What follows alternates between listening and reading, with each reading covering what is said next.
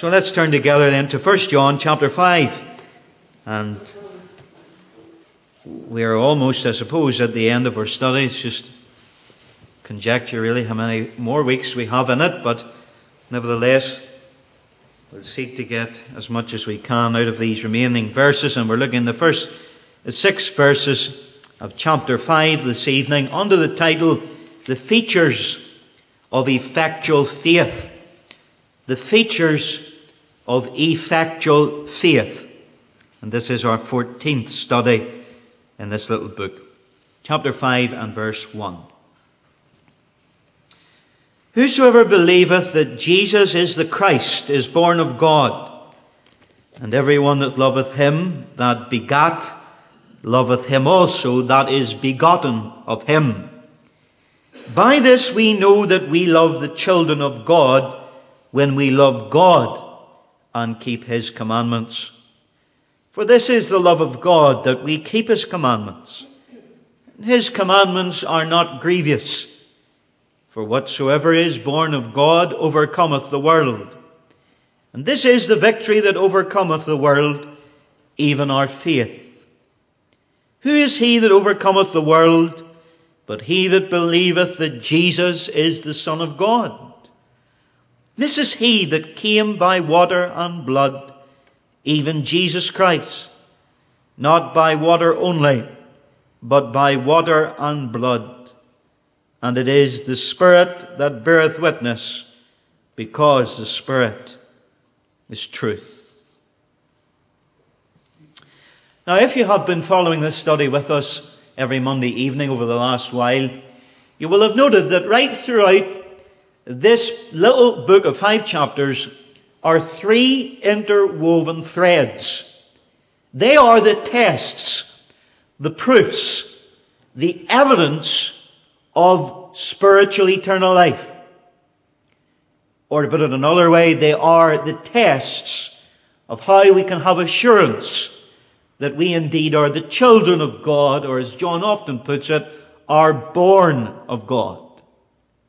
And so this is a little epistle chiefly related to the issue of fellowship.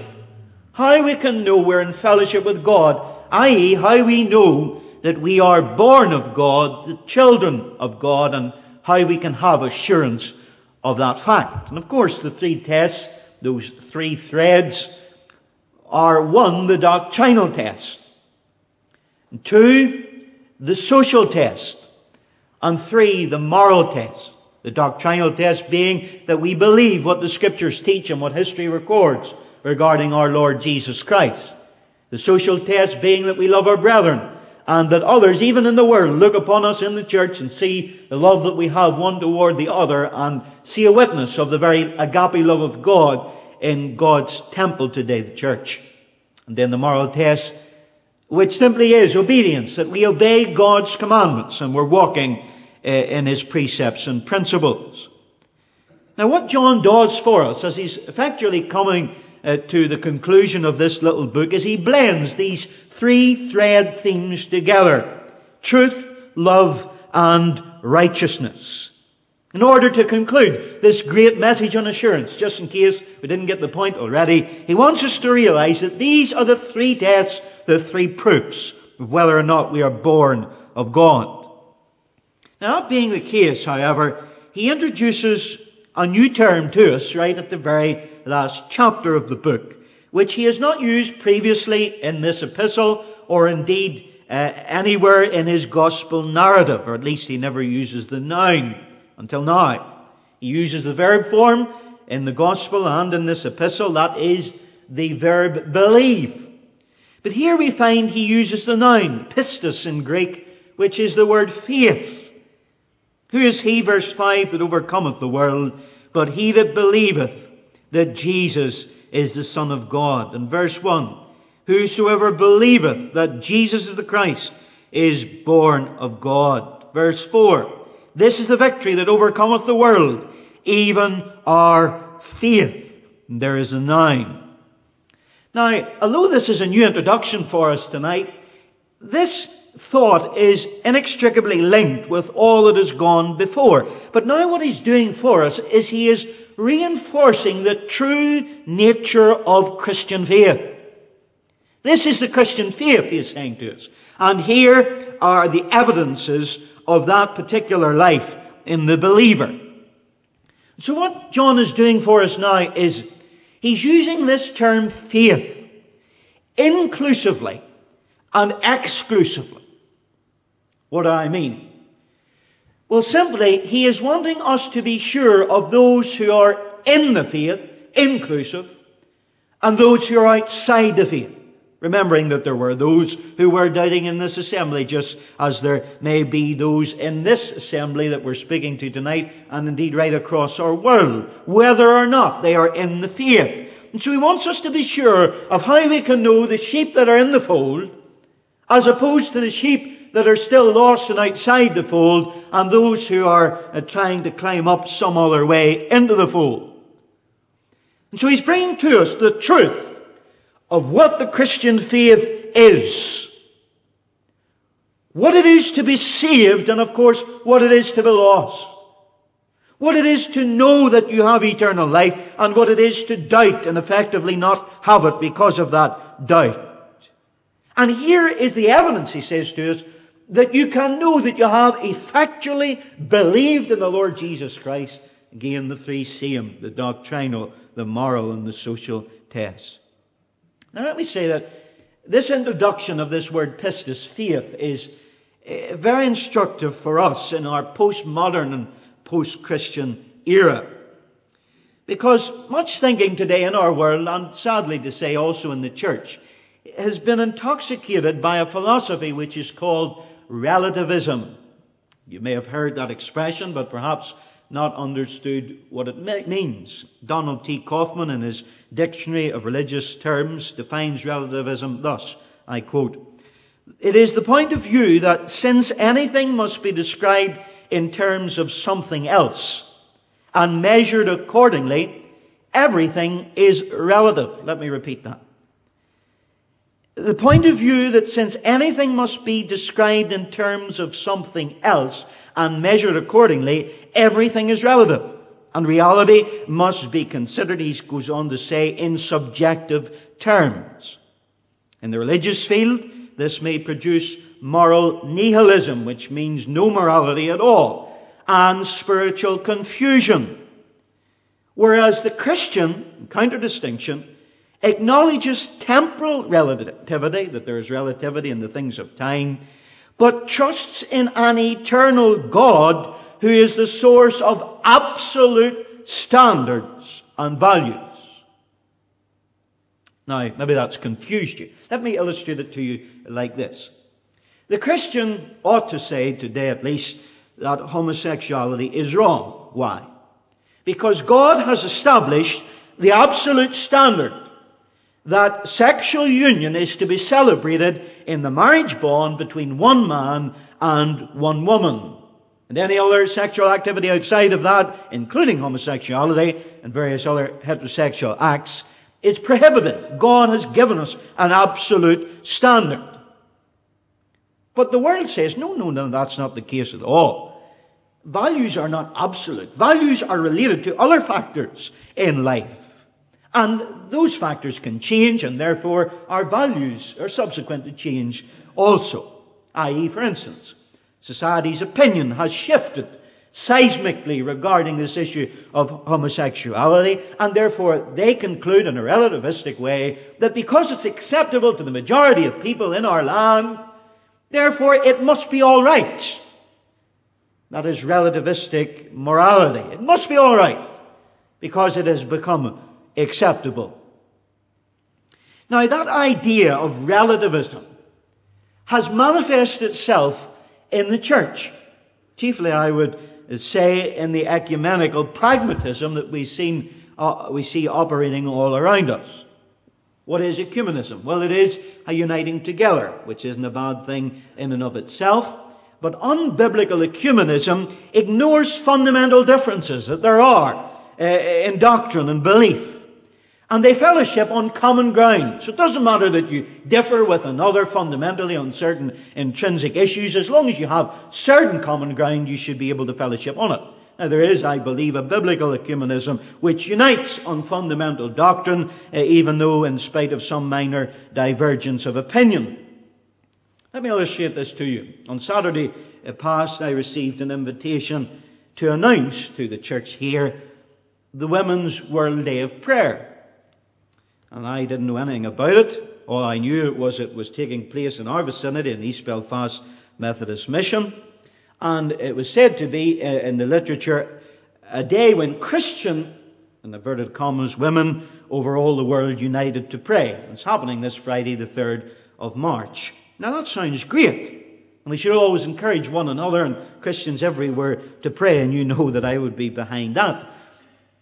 And then I read the literature a little bit further and found out that all Christian traditions were taking part. That's not necessarily a bad thing, until you read that included within those traditions was the Roman Catholic tradition and the Orthodox traditions in its various spectrum of expression. And indeed, apparently, it was given in definition that the reason why it's being held on this Friday, the 3rd of March, was to accommodate those in the Orthodox Church. Now you say, what is the problem with that? Well, added to it is the fact that many apostate Protestant churches, I'm sure, were getting involved in it. So it's not a sectarian view, just chiefly towards Roman Catholicism and the like. But these churches, they deny the fundamental doctrine of the justification by faith alone of the believer. That is, that we are saved by grace through faith, not of ourselves. It's a gift of God, not of works, lest any man should boast. Ephesians 2, 8 and 9. They deny the very means whereby we come to God. So how can we come together to God on different grounds? So we have to therefore ask the question, what is this faith then that we ought to be united in? Well, it certainly is not the relativism of our society or of ecumenical pragmatism. Sadly, this relativistic philosophy and practice has contaminated much thought and faith in the church, to the extent that what you believe doesn't matter as much as how you believe what you believe. How sincere you are, how compassionate you are in holding and sharing your faith. And some would accuse me of being unloving and being uncompassionate in what I've just expressed, saying that those who don't believe in justification by faith cannot be classed as Christian. That's terribly intolerant, especially in our modern age. But the fact of the matter is, if anyone levels an unloving and uncompassionate trait to me on that ground, it is to the contrary, because John actually teaches us that he marries, and the Holy Spirit has married, truth, and the exclusivity of that truth with agape love. The two go together. And John is not the only one that does this. Paul does it frequently. In Ephesians 1 and verse 15, Paul says, "Wherefore I also, after I heard of your faith in the Lord Jesus and love unto all the saints, cease not to give thanks for you, making mention of you in my prayers." Faith and love. He does the same in Colossians 1, 3 and 4. "We give thanks to God and the Father of our Lord Jesus Christ, praying always for you, since we heard of your faith in Christ Jesus and of the love which you have to all the saints." 1 Thessalonians 1 verse 3, the same, "remembering without ceasing your work of faith and labour of love and patience of hope in the Lord Jesus in the sight of God and of our Father." And Paul's not on his own, along with John. But Peter joins in as well in 1 Peter 1:8, "Whom having not seen," that is faith, "ye love, in whom, though now ye see him not, yet believing ye rejoice with joy unspeakable and full of glory." It is wrong to say that if you have a doctrinal belief that is fundamental and uncompromising, that in some way it's uncompassionate. The contrary is the truth. The exclusivity of truth can only abide with agape love. God's love will not abide with error. Now, John's stress is laid on the object of our faith, rather than, as our society and the church at large stresses, the subjective experience of believing, how you believe, sincerely or compassionately. No, John wants us to see that the fundamental issue is the object of our faith, what we believe in, who we believe in, the body of belief. John is telling us it's not an optional extra somewhere down the pecking order after some esoteric experience that we have. I've known God, I've had this experience, that experience. It doesn't really matter the intricate details of who I believe in. John says, no, it means everything. It means your salvation. And so what is this faith that we ought to believe in? The features of effectual faith. Well, here's the first thing he shares with us in both verse 1 and verse 5. A true Christian believes that Jesus Christ is born of God and is the Son of God. Verse 1, a true Christian believes that Jesus Christ is born of God. And verse 5, a true Christian believes that Jesus Christ is the Son of God.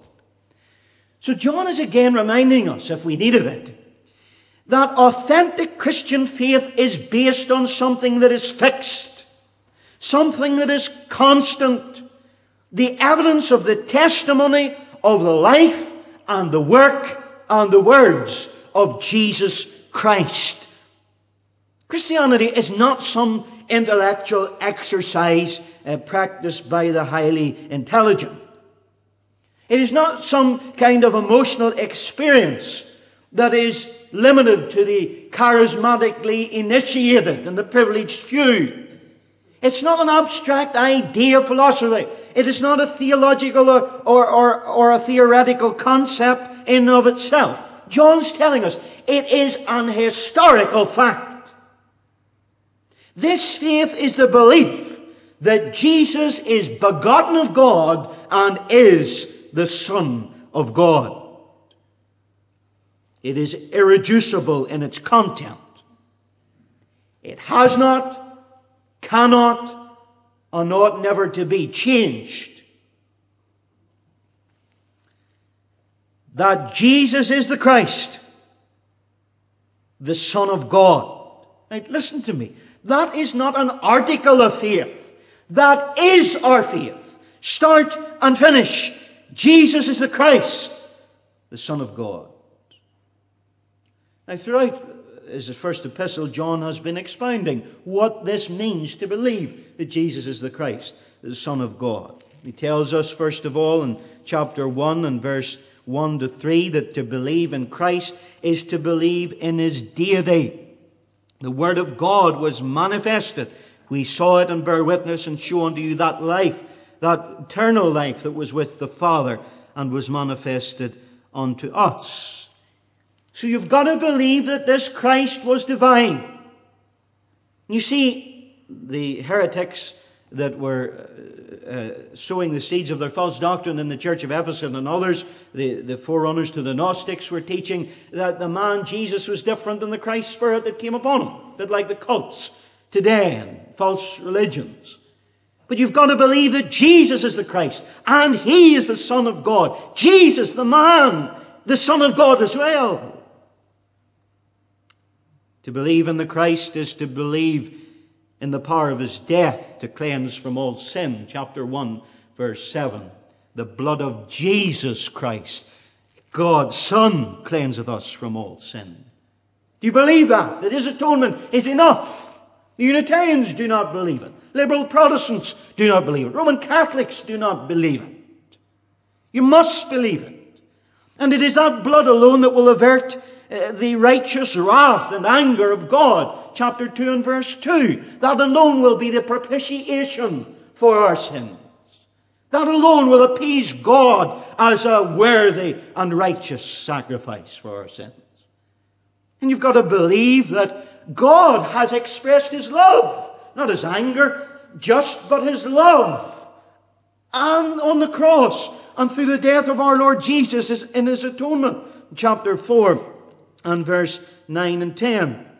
In this was manifested the love of God toward us, because that God sent his only begotten Son into the world, that we might live through him. Herein is love, not that we loved God, but that he loved us, and sent his Son to be the propitiation for our sins. Is the cross literally the crux of your faith? For if it is not the Christian faith.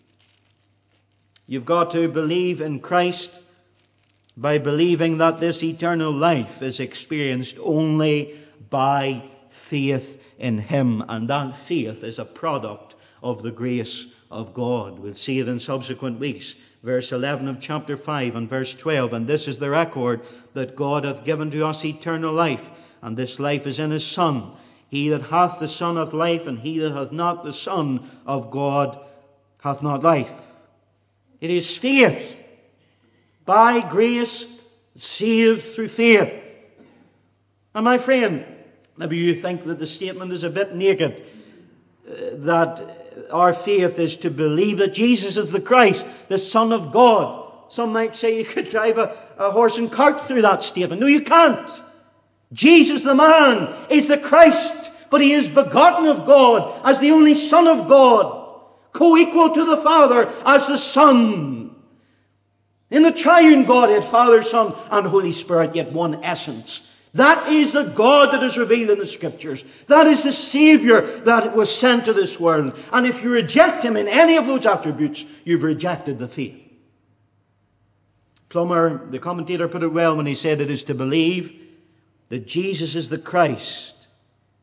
It is to believe that the one who was known as a man fulfilled a known and divine commission, that he was born and was crucified, is the anointed, the Messiah of Israel, the Savior of the world. To believe this is to accept both the Old and the New Testaments. It is to believe that Jesus is what he claimed to be, one who is equal with the Father, and as such demands of every believer the absolute surrender of self to him. A true Christian exhibits the faith, here's the doctrinal text, in the belief that Jesus Christ is the only begotten of God and the Son of God. But then secondly, this faith is manifest in verse 1 and verse 4, because a true Christian is born again. Whosoever believeth that Jesus is the Christ, verse 1, is born of God. Verse 4, for whatsoever is born of God overcometh the world. Now the tenses are very important, and they don't come out in the English language, so just bear with me. If you look at verse 1, it says, whosoever believes, or he who believes, that is the present tense, has been born of God. That is the perfect past tense. So, let me define it like this. He who is presently believing in Christ in the way that we have defined in verse 1 and 5 has been in the past born of God, and it's affected in our present. So something that happened in the past in your life, your new birth, has affected your belief in Jesus today as the only begotten Son of God. You see it? One commentator put it like this: our present continuing activity of believing is the result and therefore the evidence of our past experience of new birth, by which we became and remain the children of God. In other words, God took the initiative in our salvation and in the new birth. You see, faith is a gift of God, and it's not only God's gift to us, as Ephesians 2, 8 and 9 says, but it is, as John is pointing out, the first active sign that there is life in us. Faith. But that faith presently in us is a sign of the new birth that happened in our past. Do you realize this? And I feel, and I know I'm on somewhat controversial ground, that at times the controversy of the matter robs us of the beauty and the wonder of this particular doctrine. It's outlined for us in Ephesians 2, if you turn with me to it. showing how God took the initiative in our salvation. First of all, in verse 1 to 3, Paul outlines how we as human beings are unable to save ourselves. And you, who were dead in trespasses and sins, wherein in time past ye walked according to the course of this world, according to the prince of the power of the air, the spirit that now worketh in the children of disobedience, among whom also we all had our conversation, our way of life in times past, in the lusts of our flesh, fulfilling the desires of the flesh and of the mind, and were by nature the children of wrath as others. But God is the prime mover, who is rich in mercy. For his great love wherewith he loved us, even when we are dead in sins, hath quickened us together with Christ. Just in case we miss the point, by grace ye are saved, and hath raised us up together and made us to sit together in heavenly places in Christ. And then in verse 8, for by grace ye are saved through faith, and that not of yourselves, it is the gift of God. Now we must say categorically, on the authority of God's word, this passage and right throughout the whole New Testament and Old, that salvation is a work of God. From start to finish, it is of God. And even in our individual salvation, we must come to terms with the fact that personally God instigated the first move in our individual experience. Now let me say that we do not believe, as I've repeated often, the Scottish theologian who said, in any form of God's sovereignty that nullifies man's responsibility, and therein is the great mystery that I have never solved nor will. But yet we cannot deny the reality of what John is telling us and what Paul tells us in Ephesians. And that is God instigates the new birth in our life that brings within us that faith that Jesus is the begotten Son of God. You might say, well, why do you have to emphasize that point this evening? It is somewhat controversial to believe that we must be quickened in order to believe in who Christ is and what he has done, so on and so forth. But it has great ramifications on our contemporary society and how we apply these scriptures and how we apply the gospel. What do I mean? Well, we're living in a godless culture, just as Paul and John did in their day. And in a godless culture, there's a great tendency that we stoop to all sorts of levels to communicate the gospel to those around us who are lost. And what this truth teaches us, that it is a new birth that brings spiritual life to men and women, is that we are not relying on our own human ability to bring people to the Savior. We preach the word, and we do it faithfully, and we do it reasonably and rationally and passionately. But it is not for us alone to convince and to convert men and women. The danger is, in this day when the gospel is lambasted and totally rejected, that the acceptability of our message to the masses becomes something that is so important that we divest it of this supernatural element wherein it is a work of God. It's not just a decision of man. And in our age we need to realize that our sufficiency is of God in this issue of salvation and in the issue of the ministry of the gospel. And if that is a negative point to make, that we don't in any way pander to the lack of acceptability that our message may have to a postmodern, post-Christian age, there is a positive aspect to it, and it's simply this: that if salvation is of God, God can still do it today the way he ever has done.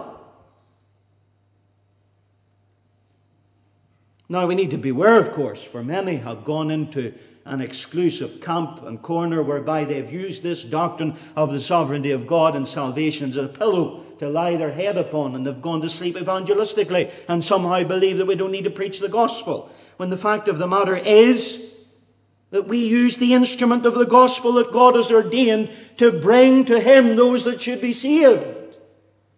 And this is the truth that I want you to grasp. That whatever the winds of change might be that are blowing in our society, the wind blows where He wills. And we hear the sound thereof, but cannot tell whence He comes or where He goes. So is everyone that is born of the Spirit. That ought to give us courage to preach the gospel, knowing that it is a work of God. And God can still work it today. But secondly, and this is the emphasis that I want to bring you more heavily tonight, this fact that God is the one who brings the new birth to bear upon men and women ought to implore us to implore God to do it over again and again and again.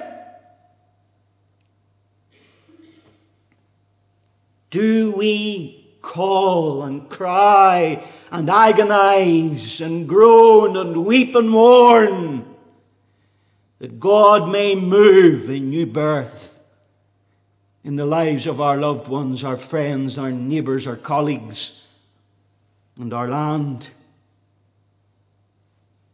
Do we wait upon God, you preachers? I don't care whether you're Calvinistic or Arminian. That is irrelevant to what I'm saying. Do we wait upon God for the divine power that is necessary for preaching God's word? This is a work of God. I rebuke my own heart. Just as God brought light into the world by a word, He brings new life through the word of His power. That is why we preach the word. It is the instrument of salvation, Romans 10 and 17. Faith cometh by hearing, and hearing by the word of God. 1 Peter 1 and verse 23, being born again, not of corruptible seed, but of incorruptible, by the word of God, which liveth and abideth forever. There is an executive, regenerative authority in the very word of God. But it must come effectually to men's hearts. Like Jesus, the Son of God, stood that day and shouted into the tomb that was stinking of Lazarus' flesh, Lazarus, come forth! Could a dead man hear? He was made to hear by the power of God that was in the voice of the incarnate Son of God. Now don't you start pigeonholing me. You can do it if you want. And asking me at the door, are you this, that and the other? Because I'm not going to tell you. You should be awake enough to know. But the fact of the matter is, this is what I want you to hear, friends. Salvation is of God. And if it's of God, that means that it's not all about us. It's about God. And it's about us imploring God to move in His Spirit in the lives of individuals. Do we do that?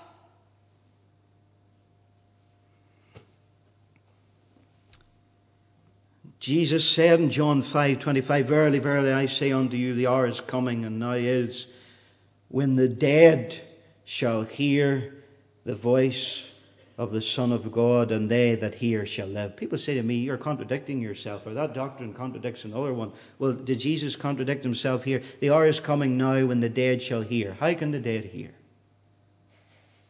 The dead hear, as Charles Wesley says, when He speaks, and listening to His voice, the dead new life receive.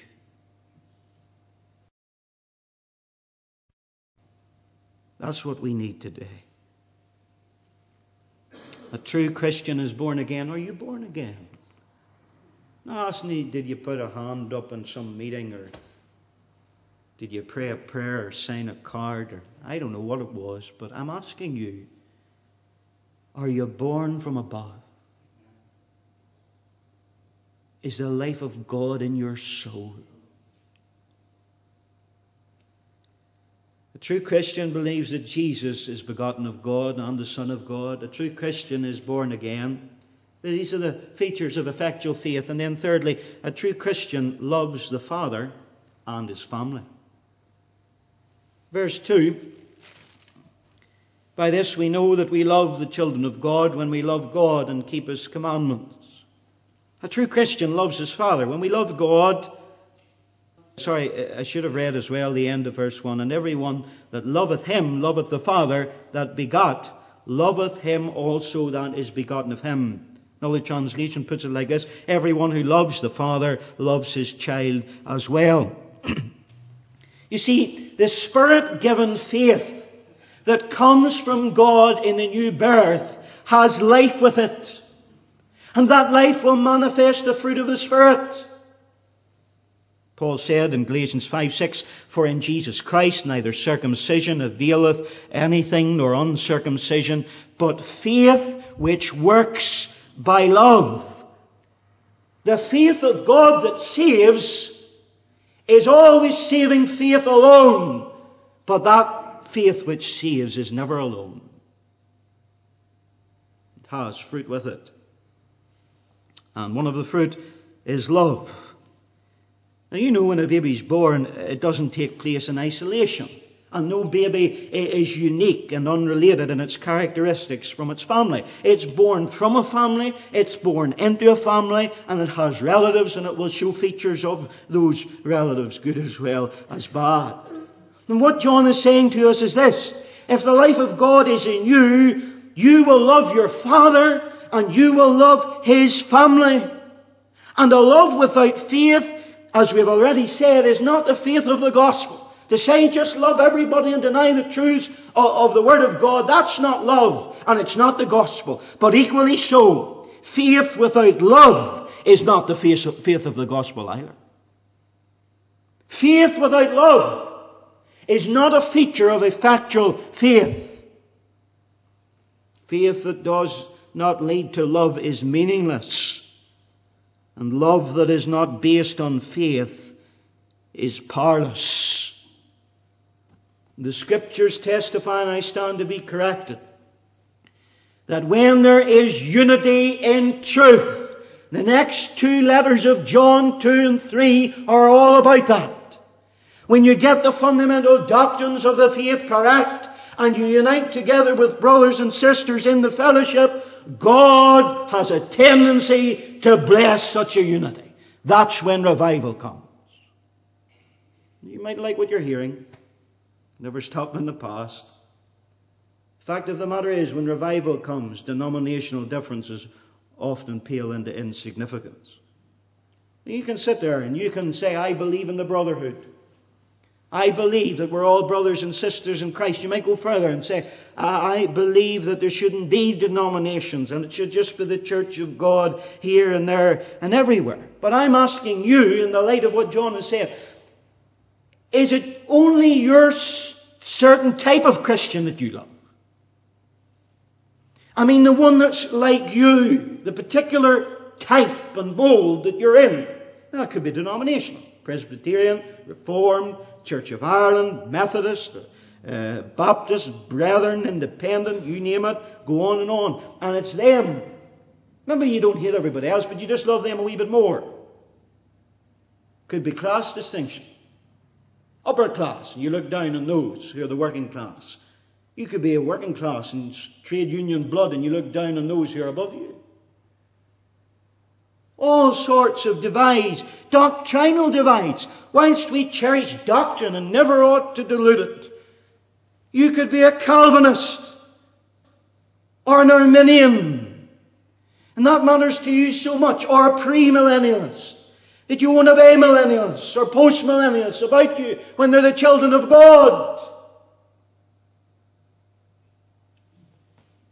You see, what John is trying to get us to realize is membership in God's family isn't limited to anything other than a confession that Jesus is the only begotten Son of God. And therefore, if membership to the family is on that grounds and that grounds alone, fellowship in the family should be on that grounds and that grounds alone.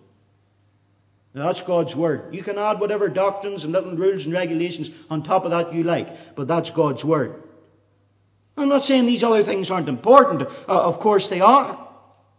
But they should never limit our brotherly love. That's what John is saying. And it's ironic to me that often those who shout the loudest about the deficiencies of denominationalism, and certain denominations are often the most exclusive in their sectarianism.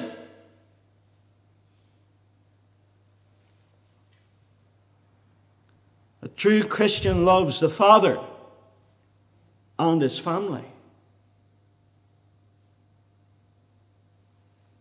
And then fourthly and finally, a true Christian not only believes that Jesus Christ is born of God and is the Son of God. A true Christian is not only born again, and a true Christian not only loves the Father and his family, but verse 3 tells us a true Christian is obedient to God's commands. Verse 3, for this is the love of God, that we keep his commandments. And his commandments are not grievous or burdensome. Now, right away we realize that there's two different worldviews here in our world. There is the view of the unregenerate and there's the view of the child of God. And it would be obvious, and we'd be surprised otherwise, if the unregenerate didn't see God's commandments as grievous or burdensome. And sometimes you hear about that. Oh, you Christians, all you talk about is do's and don'ts and rules, regulations. Why would I want to be a Christian? And they perceive themselves to be free, to be at liberty, doing what they want, even in the face of a holy God. And they see God's commandments as restrictive. They are burdensome. They're an irritation, positively irksome. Why would I ever want to be a Christian? But I wonder, do at times we think that way about God's commands? And I'll be honest, secretly sometimes, to pray, to read the Word, to study, to get the breaking of bread, to love your neighbour, to not yield to temptation, so on and so forth. It's not always easy. It can be a very big burden. So what is this meaning? Because God's Word clearly says that God's commandments are not burdensome and not grievous. Well, I think there's a twofold meaning here. You remember the Lord Jesus was speaking in the Gospels to the backdrop and context of Phariseeism.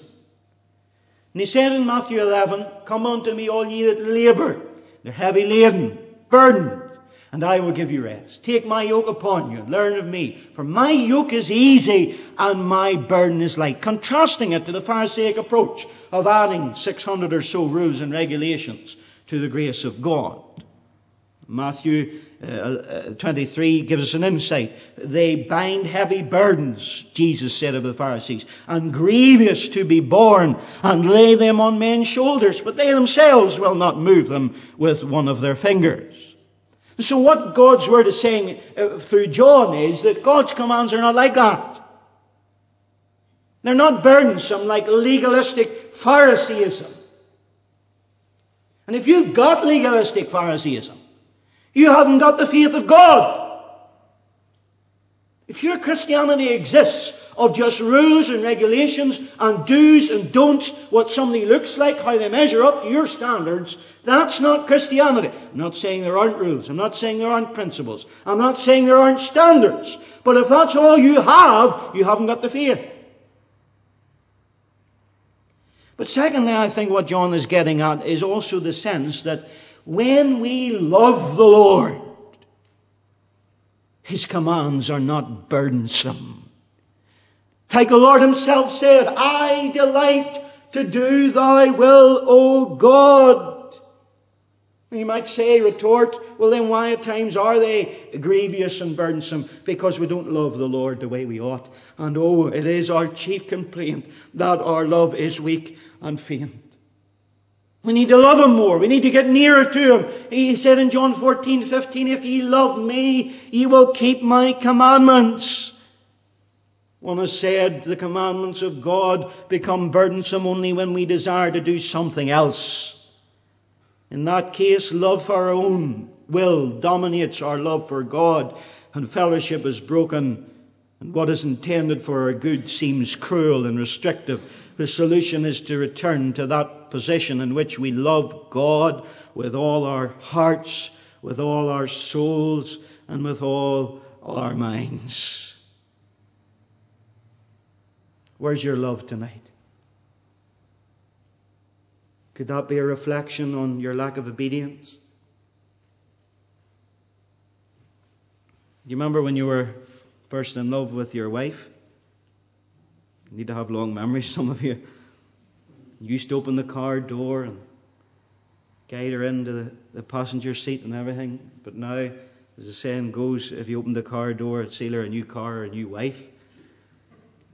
The fact of the matter is, when love grows cold, obedience grows cold.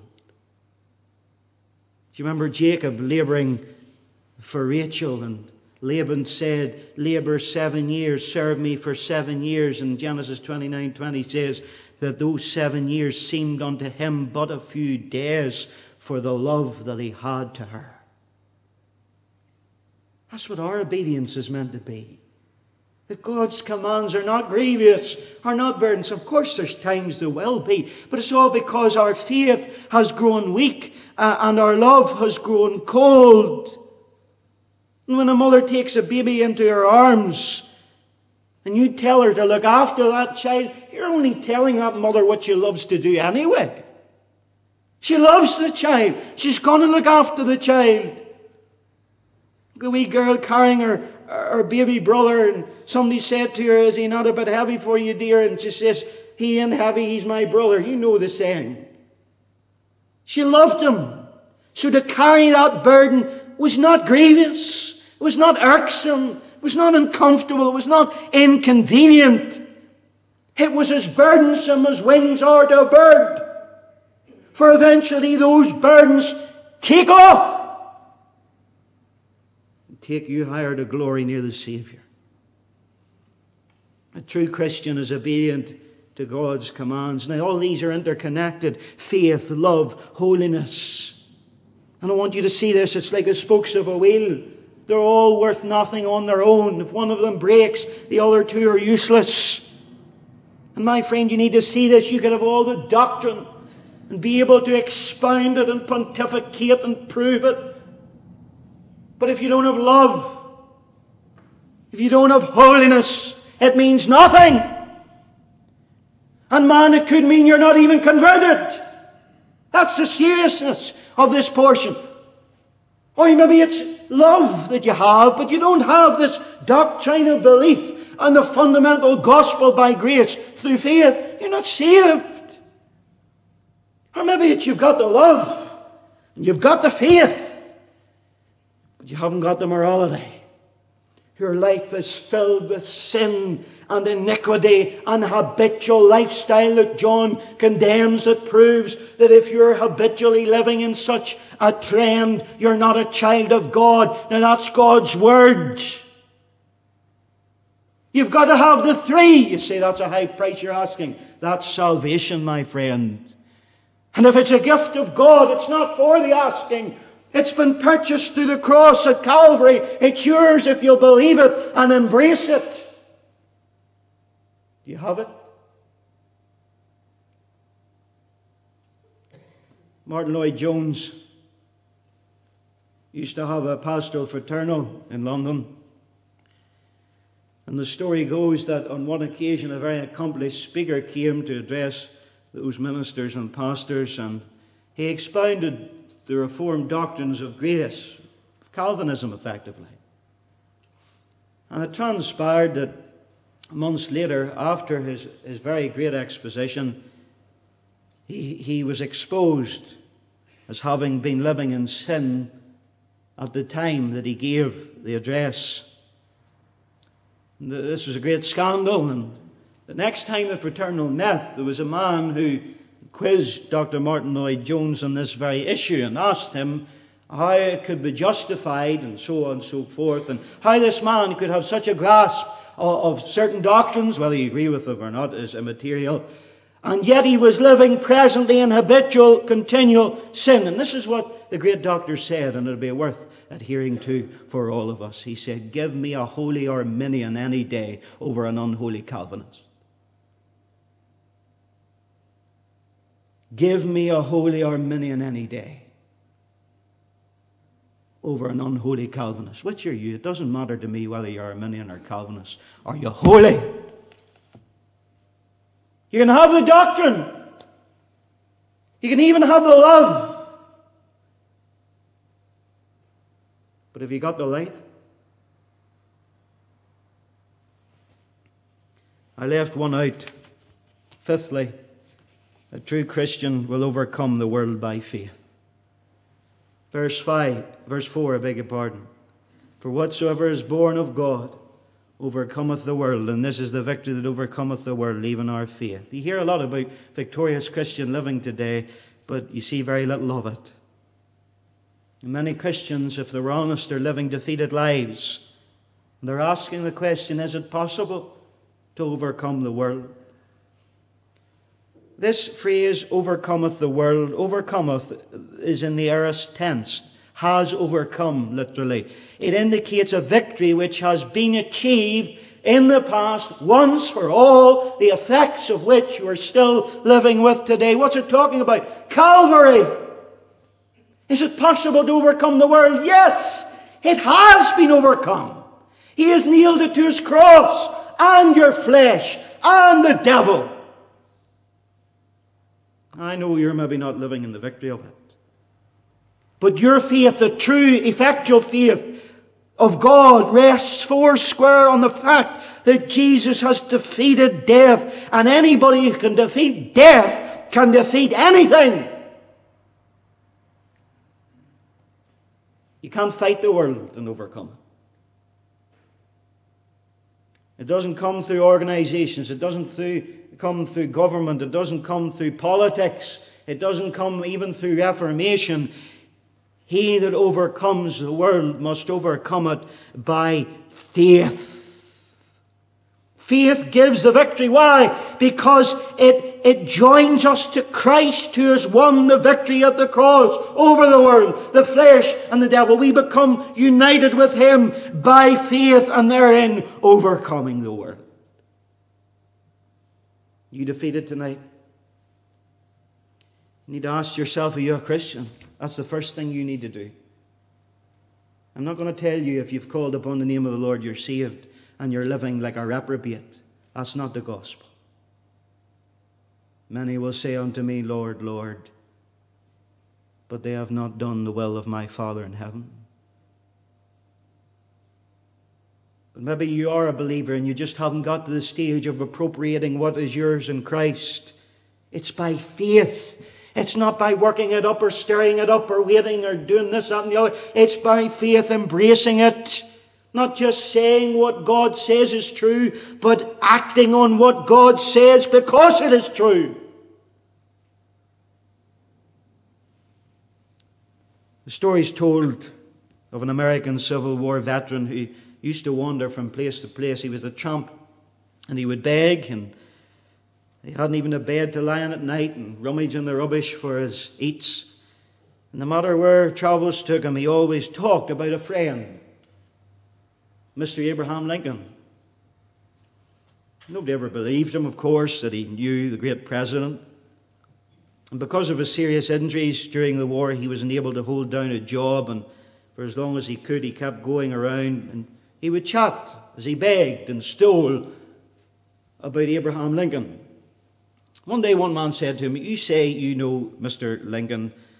I'm not sure that you did know him. I want you to prove it to me. Now, come on. And so the wee tramp put his hand in his pocket.